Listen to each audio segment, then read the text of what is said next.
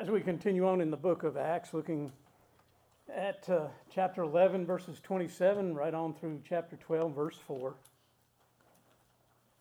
Ephesians chapter 4 and verse 11 tells us that God would give his church apostles, prophets, evangelists, pastors, and teachers. And as we see in the book of Acts, as we see the gospel spreading, we see these very things as it was described. We see these things taking place.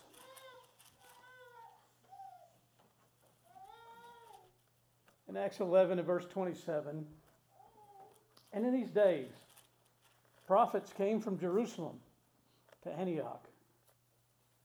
And one of them, named Agabus, stood up and showed by the Spirit that there was going to be a great famine throughout all the world, which also happened in the days of Claudius Caesar.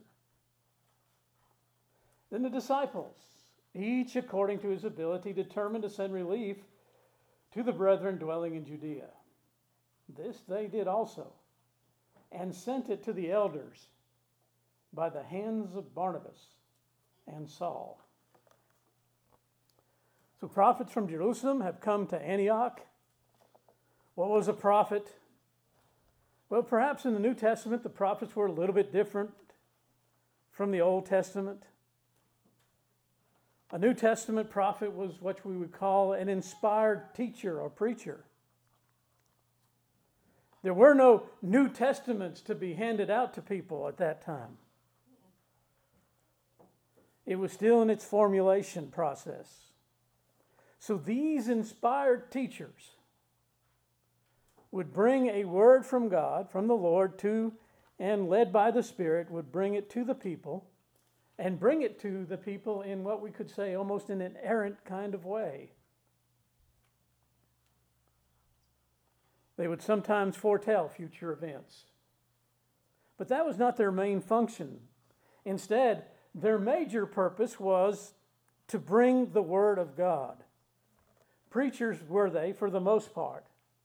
But generally, they were not involved as an elder or pastor. And to some degree, as we see here with Agabus, they were itinerant. That is, they moved from place to place. We can see in Ephesians 4 and verse 11 and 1 Corinthians 12 and verses 28 to 29 that they are classed right next to the apostles. So they were, as the apostles would move out, and these would be men who would spread out even further and double and increase the work that the apostles were doing and accomplishing. We're introduced to one of the prophets. His name is Agabus. Tradition tells us that he was among the 70 that Jesus sent out in his earthly ministry. And you can read about that sending out of the 70 in the 10th chapter of Luke's Gospel. But here in Acts 11 and verse 28, he prophesies of a great famine that is coming.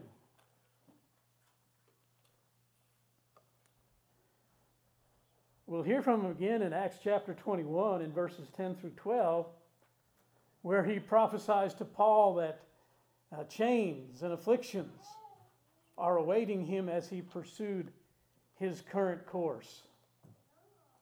Which makes me think that probably Agabus was not one that got a lot of invitations to parties and gatherings.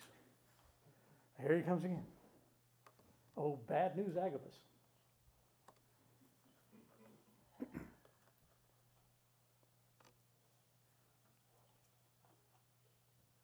So the first thing that we see from this, as we look through this section here, is first, they're forewarned of a famine.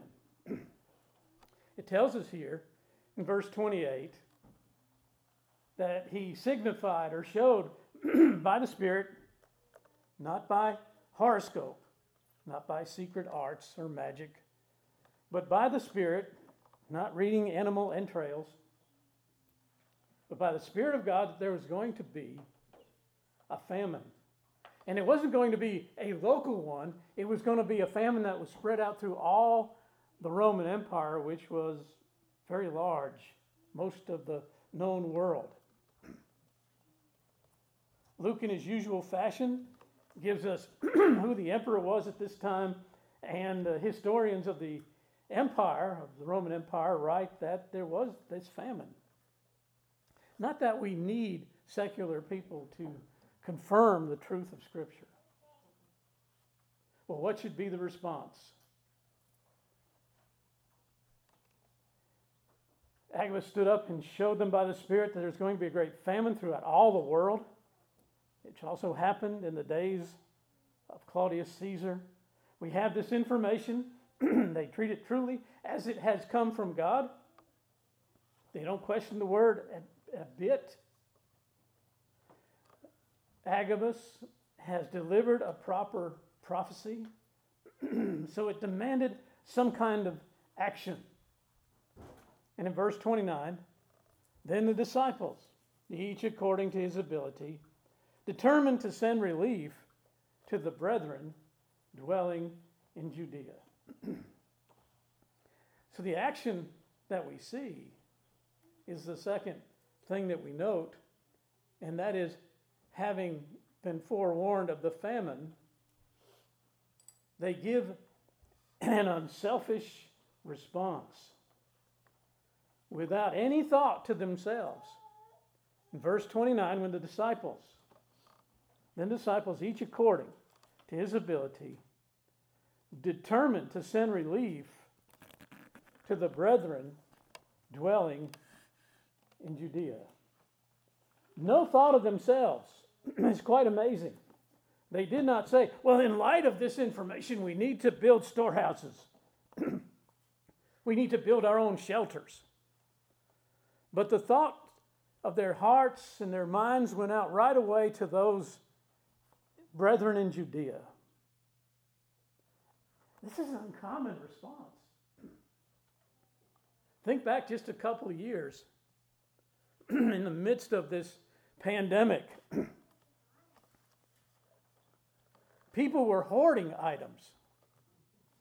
People who would call themselves Christians on any other day, when they got to the grocery store and saw 2 cases of toilet paper, said, "Ha! They're mine."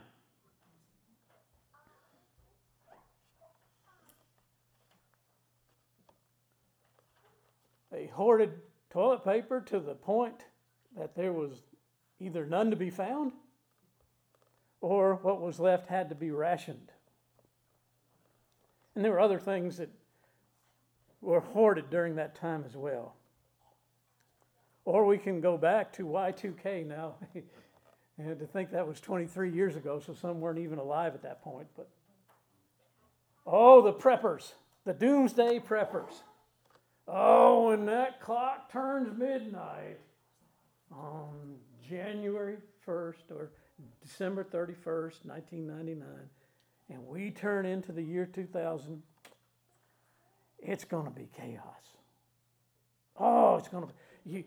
Banks won't be able to operate, and your computer will die, and if you're coming out of a parking lot and you've got the card, well, you can't. You're going to be stuck in the parking lot because the alarm won't go up and down because it thinks it's 1930.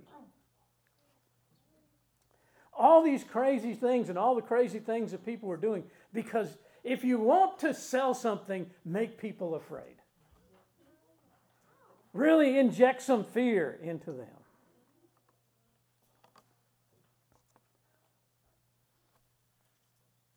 Well, then we need to build bunkers, stores of food, and we will be set while others are not.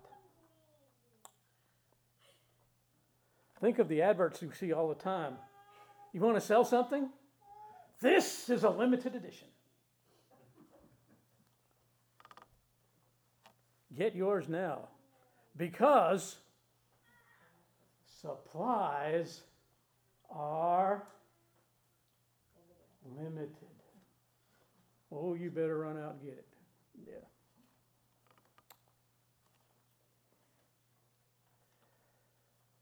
The first place that those in Antioch thought of, the first thing that they came to mind were the believers in Jerusalem and the surrounding areas. But these churches had suffered greatly, persecuted, ravaged by wars, shunned by those around them. Plus, they had given all their reserves in the beginning, in the early formation of the church there. And second was the great gratitude. They felt obliged to help those from where the gospel had come to them. How thankful they were for the gospel and for those from Jerusalem and Judea who had brought it to them. You see, the conditions of Judea and Jerusalem and that area around Jerusalem were so bad that so many of the believers had to disperse, as we saw previously in the earlier chapters. And some of them dispersed all the way to Antioch.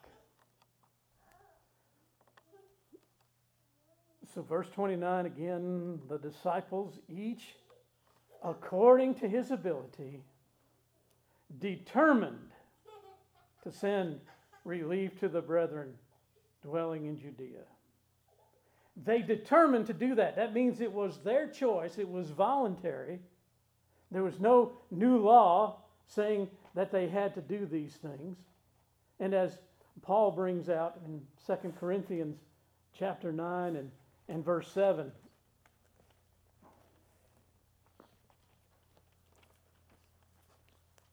so let each one give as he purposes in his heart, not grudgingly or of necessity, for God loves a cheerful giver. You see, when the heart is right, people don't have to be cajoled into doing things. When the heart is right, you don't have to stand there and day after day beg that people will support. They, of their own volition, each according to his ability, determined to send relief to the brethren dwelling in Judea. Each according to his ability. Now, what is according to our ability? Well, each one has to search their own heart to know that. We can't say that, well, if you earn this much, then you must give this much. We don't really go by percentages. People say, well, I give 10%. That's good in the Old Testament. But remember, there was 10% of this and 10% of that and 10% of that, which totaled about 30%.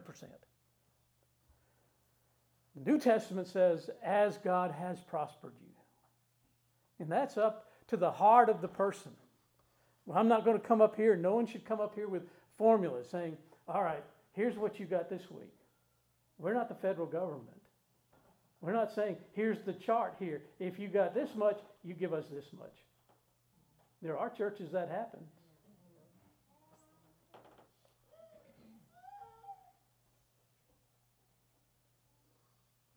And by the way, different from the federal government is every dollar, every penny that comes in here is accounted for. Every single penny is accounted for. When you pay your taxes, do you think that's happening? When was the last time you got an itemized list of expenditure from the federal government? And in fact, that's something else that came out of COVID as well. Billions upon billions of dollars were dispersed to the states and no accountability. But that's the mindset of the secular mind. If there's a problem, just throw money at it. But these, each according to his ability, each as it seemed good to each, determined to give relief to the brethren dwelling in Judea. Now then, you see in that last statement, the direction, the destination of their giving. To the brethren, in the name of God, to the people of God. A few years ago, it was near Halloween, and there was someone I know from one of the local churches which leans to that that side. This is my right hand. It leans that way. They were giving to their children these plastic pumpkins. And it had UNICEF on there, United Nations Children's Fund. And they wanted the children of the church to go, when they go around, to hold that bucket up so people would put money in the bucket. And I simply questioned is God going to be glorified in this? Or is the United Nations going to be glorified? And of course, the answer had to be the United Nations, because it didn't say anything about God. It didn't say anything about his church or anything like that. I think it's very unwise to do those sort of things. You see, send relief to whom? To the brethren dwelling in Judea. That's our first responsibility. In Romans 12 and in verse 13, the apostle says, distributing to the needs of the saints. Distributing to the needs of the saints. And in Galatians chapter 6 and verse 10, therefore, as we have opportunity, let us do good to all, especially to those who are of the household of faith. That comes first. It doesn't mean that we ignore all others, but our first priority must be the people of God. That's only right. You always take care of your people at home before you would give outside. In Hebrews 6 and verse 10, we read, for God is not unjust to forget your work and labor of love, which you have shown towards his name, in that you have ministered to the saints and do minister. Now they've determined to send relief to the brethren dwelling in Judea. Now, how will it be delivered? In order to deliver it, there had to be wisdom. There had to be discernment. And so in verse 30, chapter 11, this they did and sent it to the elders by the hands of Barnabas and Saul. They used wisdom in the choice of those who would deliver it. Paul and Barnabas would know exactly where to go and exactly who to give it to when they got to Jerusalem.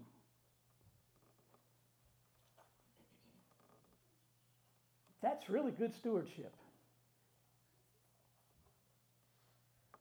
And I think you know, but it's worth saying, just because you watch some kind of plea on television and there's a real good production value to the plea, doesn't necessarily mean that that organization is legitimate.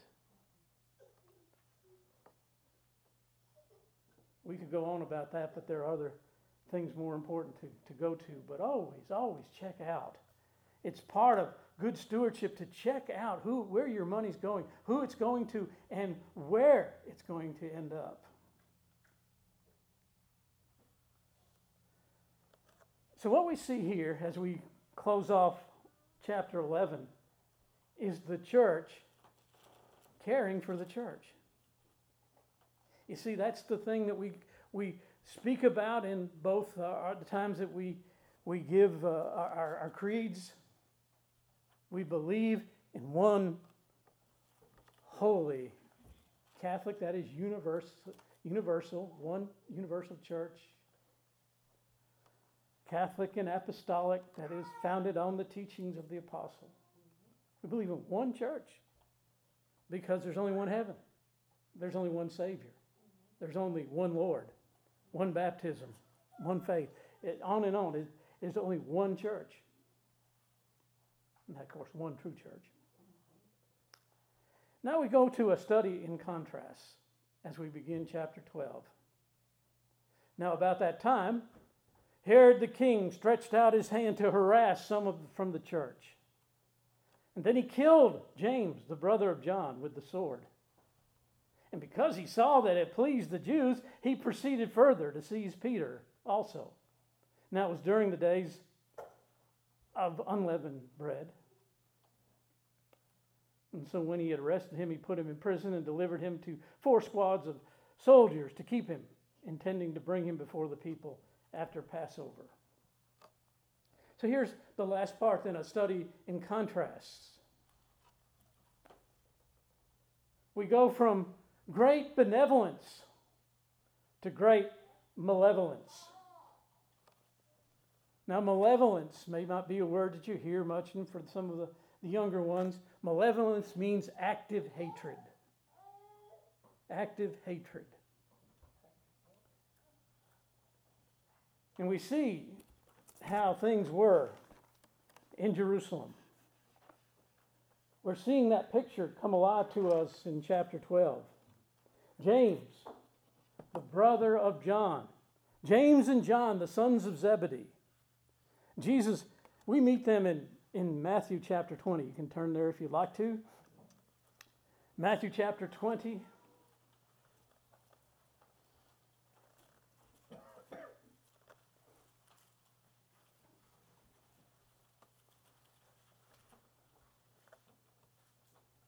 I feel like I need to start reading it at verse 17 because there's such a contrast of things that happen here.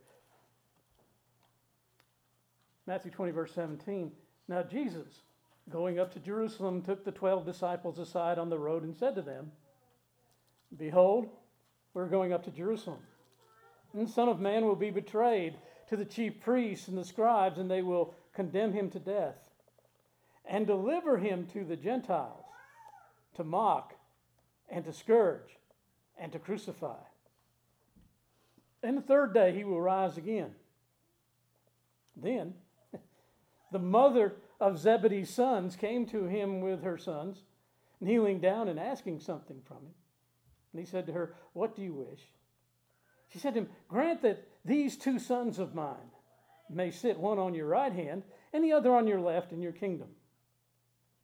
But Jesus answered and said, You do not know what you ask. Are you able to drink?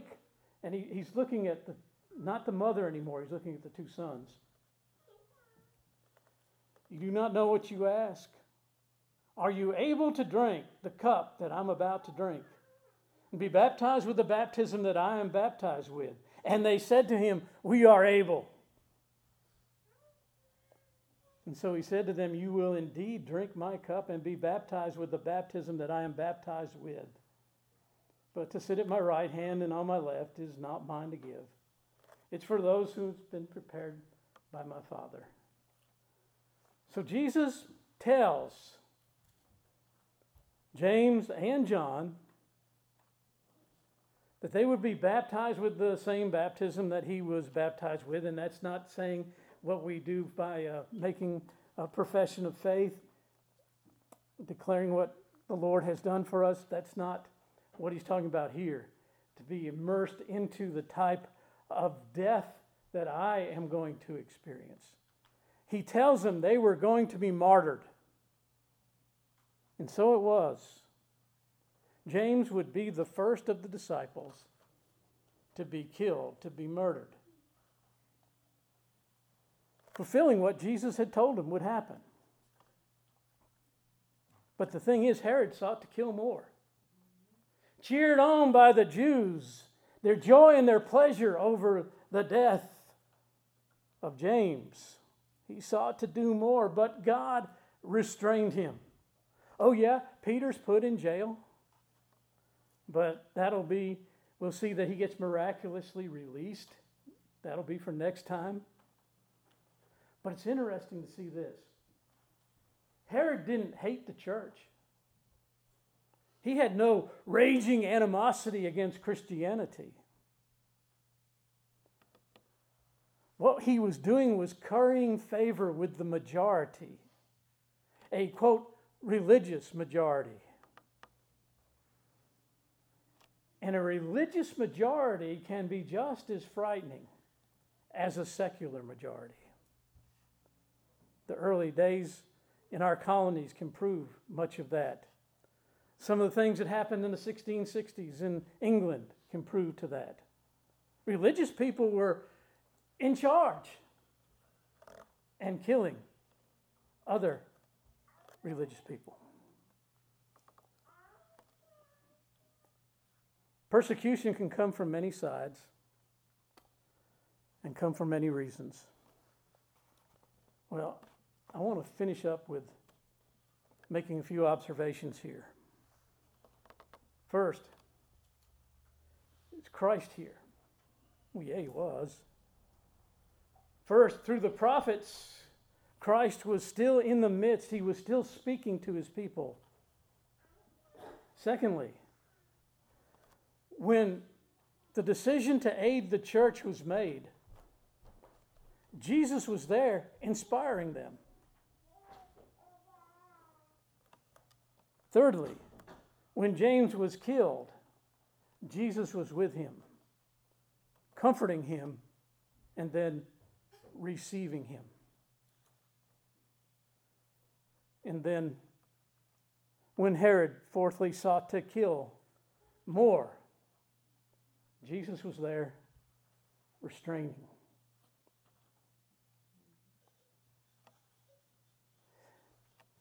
Why did James get killed?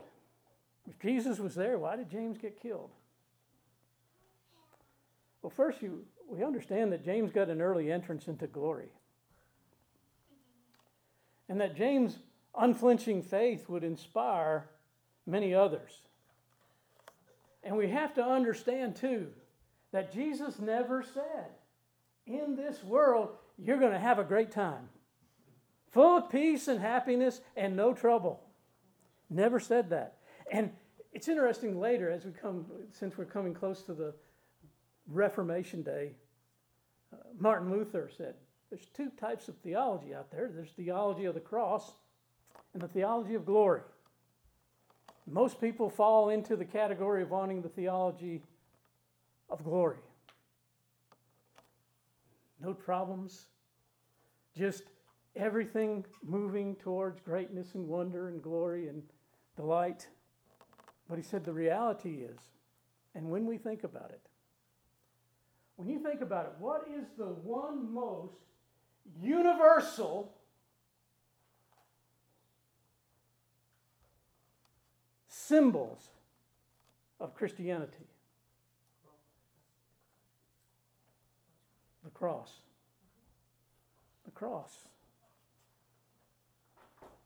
Somehow in the mind of many that we deserve better treatment than our Lord deserved. But we must, through much tribulation, enter into the kingdom. And just as Stephen, when he was being stoned, looked up, said, Lord Jesus, receive my soul. He was comforted in the midst of that time. He was not forgotten, not laid aside, but he was welcomed. Jesus was standing. What's that a sign of? It's just like the father of the prodigal son. Come here, come here. Your time has come. We're never out of the protection of Christ, even in the midst of the difficulties and trials that he promised would happen to his people. Let's stand together for prayer.